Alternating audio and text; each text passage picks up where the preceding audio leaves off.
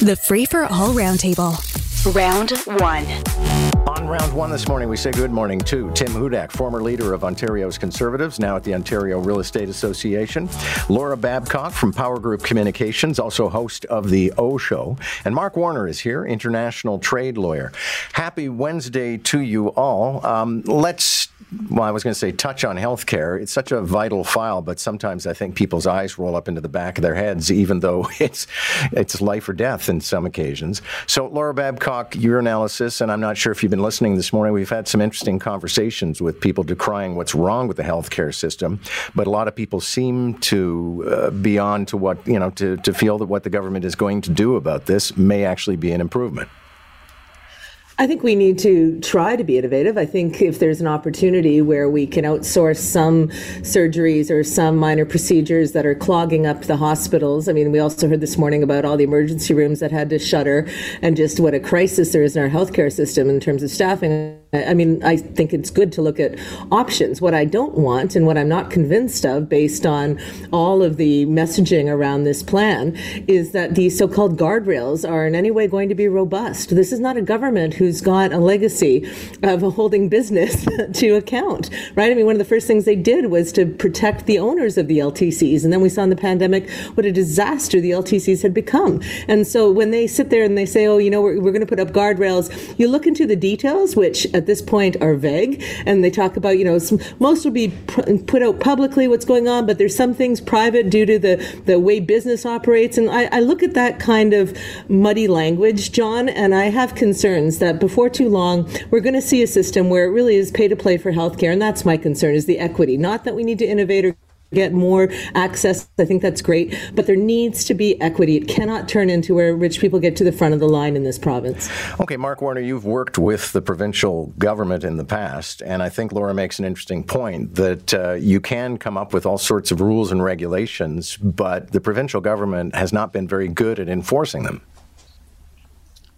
Yeah, I don't know about that, John.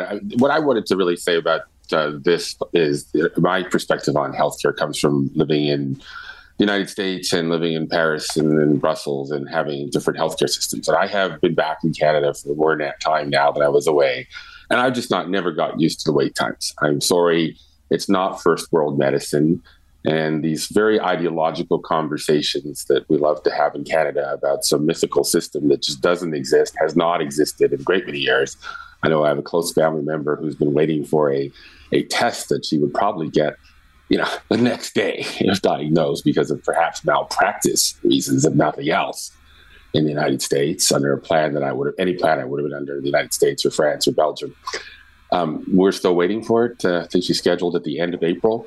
So look, for something she was supposed to have last November. So I can't have any more of these conversations about some ideal system that just doesn't exist. So yes, try something new.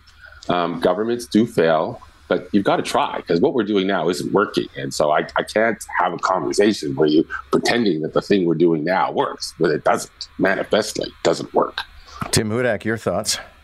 Yeah, the only thing I don't like about this plan, John, is its modesty. This is very, very basic tiptoe in the water reform for something that is commonplace in pretty well every other province in Canada, and pretty well every other nation in the world outside of North Korea and Cuba, for goodness sakes. Look, I mean, it makes sense that you can relieve the backlog and have non-invasive minor procedures done in clinics, just like has been happening for the last 25 or 30 years. This clears up more room in hospitals to do more complex procedures and surgeries, which we desperately need considering how far behind we are because of COVID. It'll attract more people into the healthcare system, which we do need. And you're going to get better outcomes because when you specialize in a procedure, it's been demonstrated over and over again, the outcomes are superior than if you try to be all things to all people. So I'm saying, yeah, get going. They can go even further in this direction. Some activists and especially members of the Black community in Toronto are raising concerns about a superintendent who was promoted to superintendent. His name is Rick Shank at Toronto Police Service. Their concern is he's been involved in 3 incidents, 2 of them fatal, involving black men. He was cleared in all 3 of them. But he's apparently the only Toronto Police Service employee who's ever been involved in 2 fatal encounters. Mark Warner, is there cause for concern here? I think so. I mean, I don't know the facts of the cases he was involved in. I mean, I don't have a great deal of confidence in our review processes around police-involved violence or shootings or killings. So, having been active in that in my much younger years, I sort of gave up in that activism because I really realized it was not going to lead anywhere, and don't think it's ever really led anywhere. So this isn't the first time. It's a throwback. I thought that the new police chief was supposed to be a reformer and an all-around good guy. So this is an odd way to start. So I can't, I don't really understand that. But the key to these things is you have to get these people out of the system. And, that's where you've got to focus is how do you have better investigation and review tools and HR policies within police forces that allow you to get weed out the bad apples. Because as long as you let the bad apples stay in there under the fiction that you didn't find them guilty of anything, then it's hard to deny them promotion. So that's the part we have to fix, it seems to me. Worth noting for the timeline, I don't know why this is coming to light now because his appointment was 2 years ago, so it would have happened under the previous chief. But Laura Babcock, it's kind of a catch-22. If you go into this guy's official file, he was never found guilty of anything. But as Mark Warner said, how hard did they look? Well, the optics are terrible. I mean, it's not just that he didn't leave the force after being involved in these 2 killing incidents and a beating of Black people, but it's the fact that they've put him in charge of professional standards. I mean, so it is as though the finger is being given to the community on this. And you might say, well, the guy wasn't found guilty and maybe he's a super fantastic cop. But the fact of the matter is we just had the Toronto Police come out with a huge report talking about their problem with racism, right? And so then the next thing that you do is say, no, the person who's going to ensure we have good professional standards is someone who was involved in the killing of 2 Black people. The activists shouldn't be the only people who are up in arms about this. It should be all of us who thinks that this is a terrible message for the Toronto Police to send. And if this new chief is supposed to be this reformer, as Mark said, this ain't the way to show it. Okay, Tim Hudak. Well, look, I think it's important to shine a light on the entire career of an officer that's put in a position of influence like this, in a leadership position. I suspect, I believe Mark is right that the standard that the SIU may have done in 1993 would not be a 2023 standard. But I think it's also important to look at the 27 to 30 years hence. Has he been a leader in the department? Has he shown any signs of racism or anti-Black or any kind of inappropriate activity to take on this position? It sounds like his record has actually been quite a strong one in leadership. Let's see how he does in the job. The opposition leader, Pierre Poilievre, is giving Justin Trudeau 30 days to close Roxham Road. Roxham Road is a place in Quebec on the border with the United States, and tens of thousands of people have crossed into Quebec. As you heard earlier this week, some of them ended up in hotel rooms in Niagara Falls. Mark Warner, you're the international lawyer. I realize you're a trade lawyer, but surely you can bring some perspective to this. I don't think it's unreasonable to close access to these people. They are not the genuine refugees that Canada is normally here to help. Well, immigration is always fraught, and so is refugees. I mean, the whole distinction between legal and illegal, I think is not perhaps the best frame to look at this from, because if you pick and choose countries that have the areas in the world that are leading to most migrants are not the ones that we say we want to take them from. So that's always going to lead people who are going to try to come in from other means. So the framework of analyzing legal versus illegal, I think doesn't really solve the problem. I think the problem is maybe we're pulling people from the wrong parts of the world, and then people are going to try to defy it. Now, in terms of this, it's an international agreement with the United States. It's kind of hard to abrogate that agreement. And there, I think what I would say is I just don't think the Trudeau government has been very effective at its diplomacy, frankly, with any of our allies, particularly the United States, whether it's under Trump or Biden.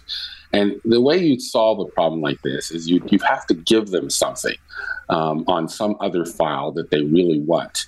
The way that they've approached negotiating with international our allies, particularly the United States, has been this sort of playing to the domestic audience And so when they come to an issue like this, which is an issue of some national importance, they don't really have anything to offer the United States in a meaningful way to get them to change their policy. But you can't do it unilaterally. Sorry, Pierre.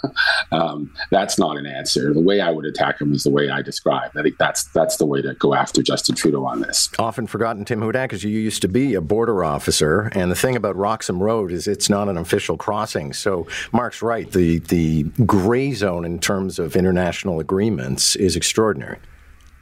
Yeah, well, look, I think they should close down Roxham Road. It is an illegal point of entry. You cannot, by definition, be a refugee coming from the United States of America. And look, there are legitimate refugee claimants who are going through the proper process. There are legitimate people who are going through our immigration system who desperately want to live in Canada, to contribute to our economy, to raise their families here. And they're shut out on the sidelines, people who are effectively breaking the rules. I think this is the equivalent of what's happening in the U.S.-Mexico border. It's moved now from a flood to a torrent of up to 40,000 people a year coming across Roxham Road. Francois Legault is right. Paul Abe is right. You should close down this illegal entry. A teacher was leading a class discussion about residential schools when one of the kids, probably based on the Wenjack books, talked about how kids were abused and sometimes killed in residential schools, and the teacher corrected him and pointed out, no, well, about half of them died of TB. Laura Babcock, I sense there has to be more than this one incident which seems to have led to the teacher being fired. I don't think just speaking off the top of your head once in a classroom gets you sacked. Oh, this makes me so sick, like actually nauseous. I mean, in the same day that we're hearing stories about new graves that have been discovered and about, hundreds of kids who have died and them saying that some of it was medical because of poor conditions in the schools, we're hearing that news. We have Indigenous people having to deal with that terrible news on the same day that we're hearing about this thing that I didn't know existed, John, but residential school denialism. Like that's a thing now where people think that they can just walk around and say that, no, it didn't happen. It was all for good and TB got them. That's not what happened. I mean, haven't we done enough harm? Haven't we caused enough injury? Do we have to add insult to it by having these idiots deny it? I mean, whether it was one time or 10 times, I'm glad this teacher does not have the influence of young minds. We're finally catching up on our Indigenous education in this country. My kids are in they're in grade 7 and grade 9, and they're finally reading books about this that I never had access to living out in Manitoba in the 80s. I think this is incredibly important, and let's get these teachers on the accurate historic curriculum or get them out. Thank you all. We're out of racetrack, but a very passionate round one. Tim Hudak, Laura Babcock, and Mark Warner. Catch the Roundtable, round 1 at 7:45, round 2 at 8:45. Weekday mornings on More in the Morning. News Talk 1010 Toronto.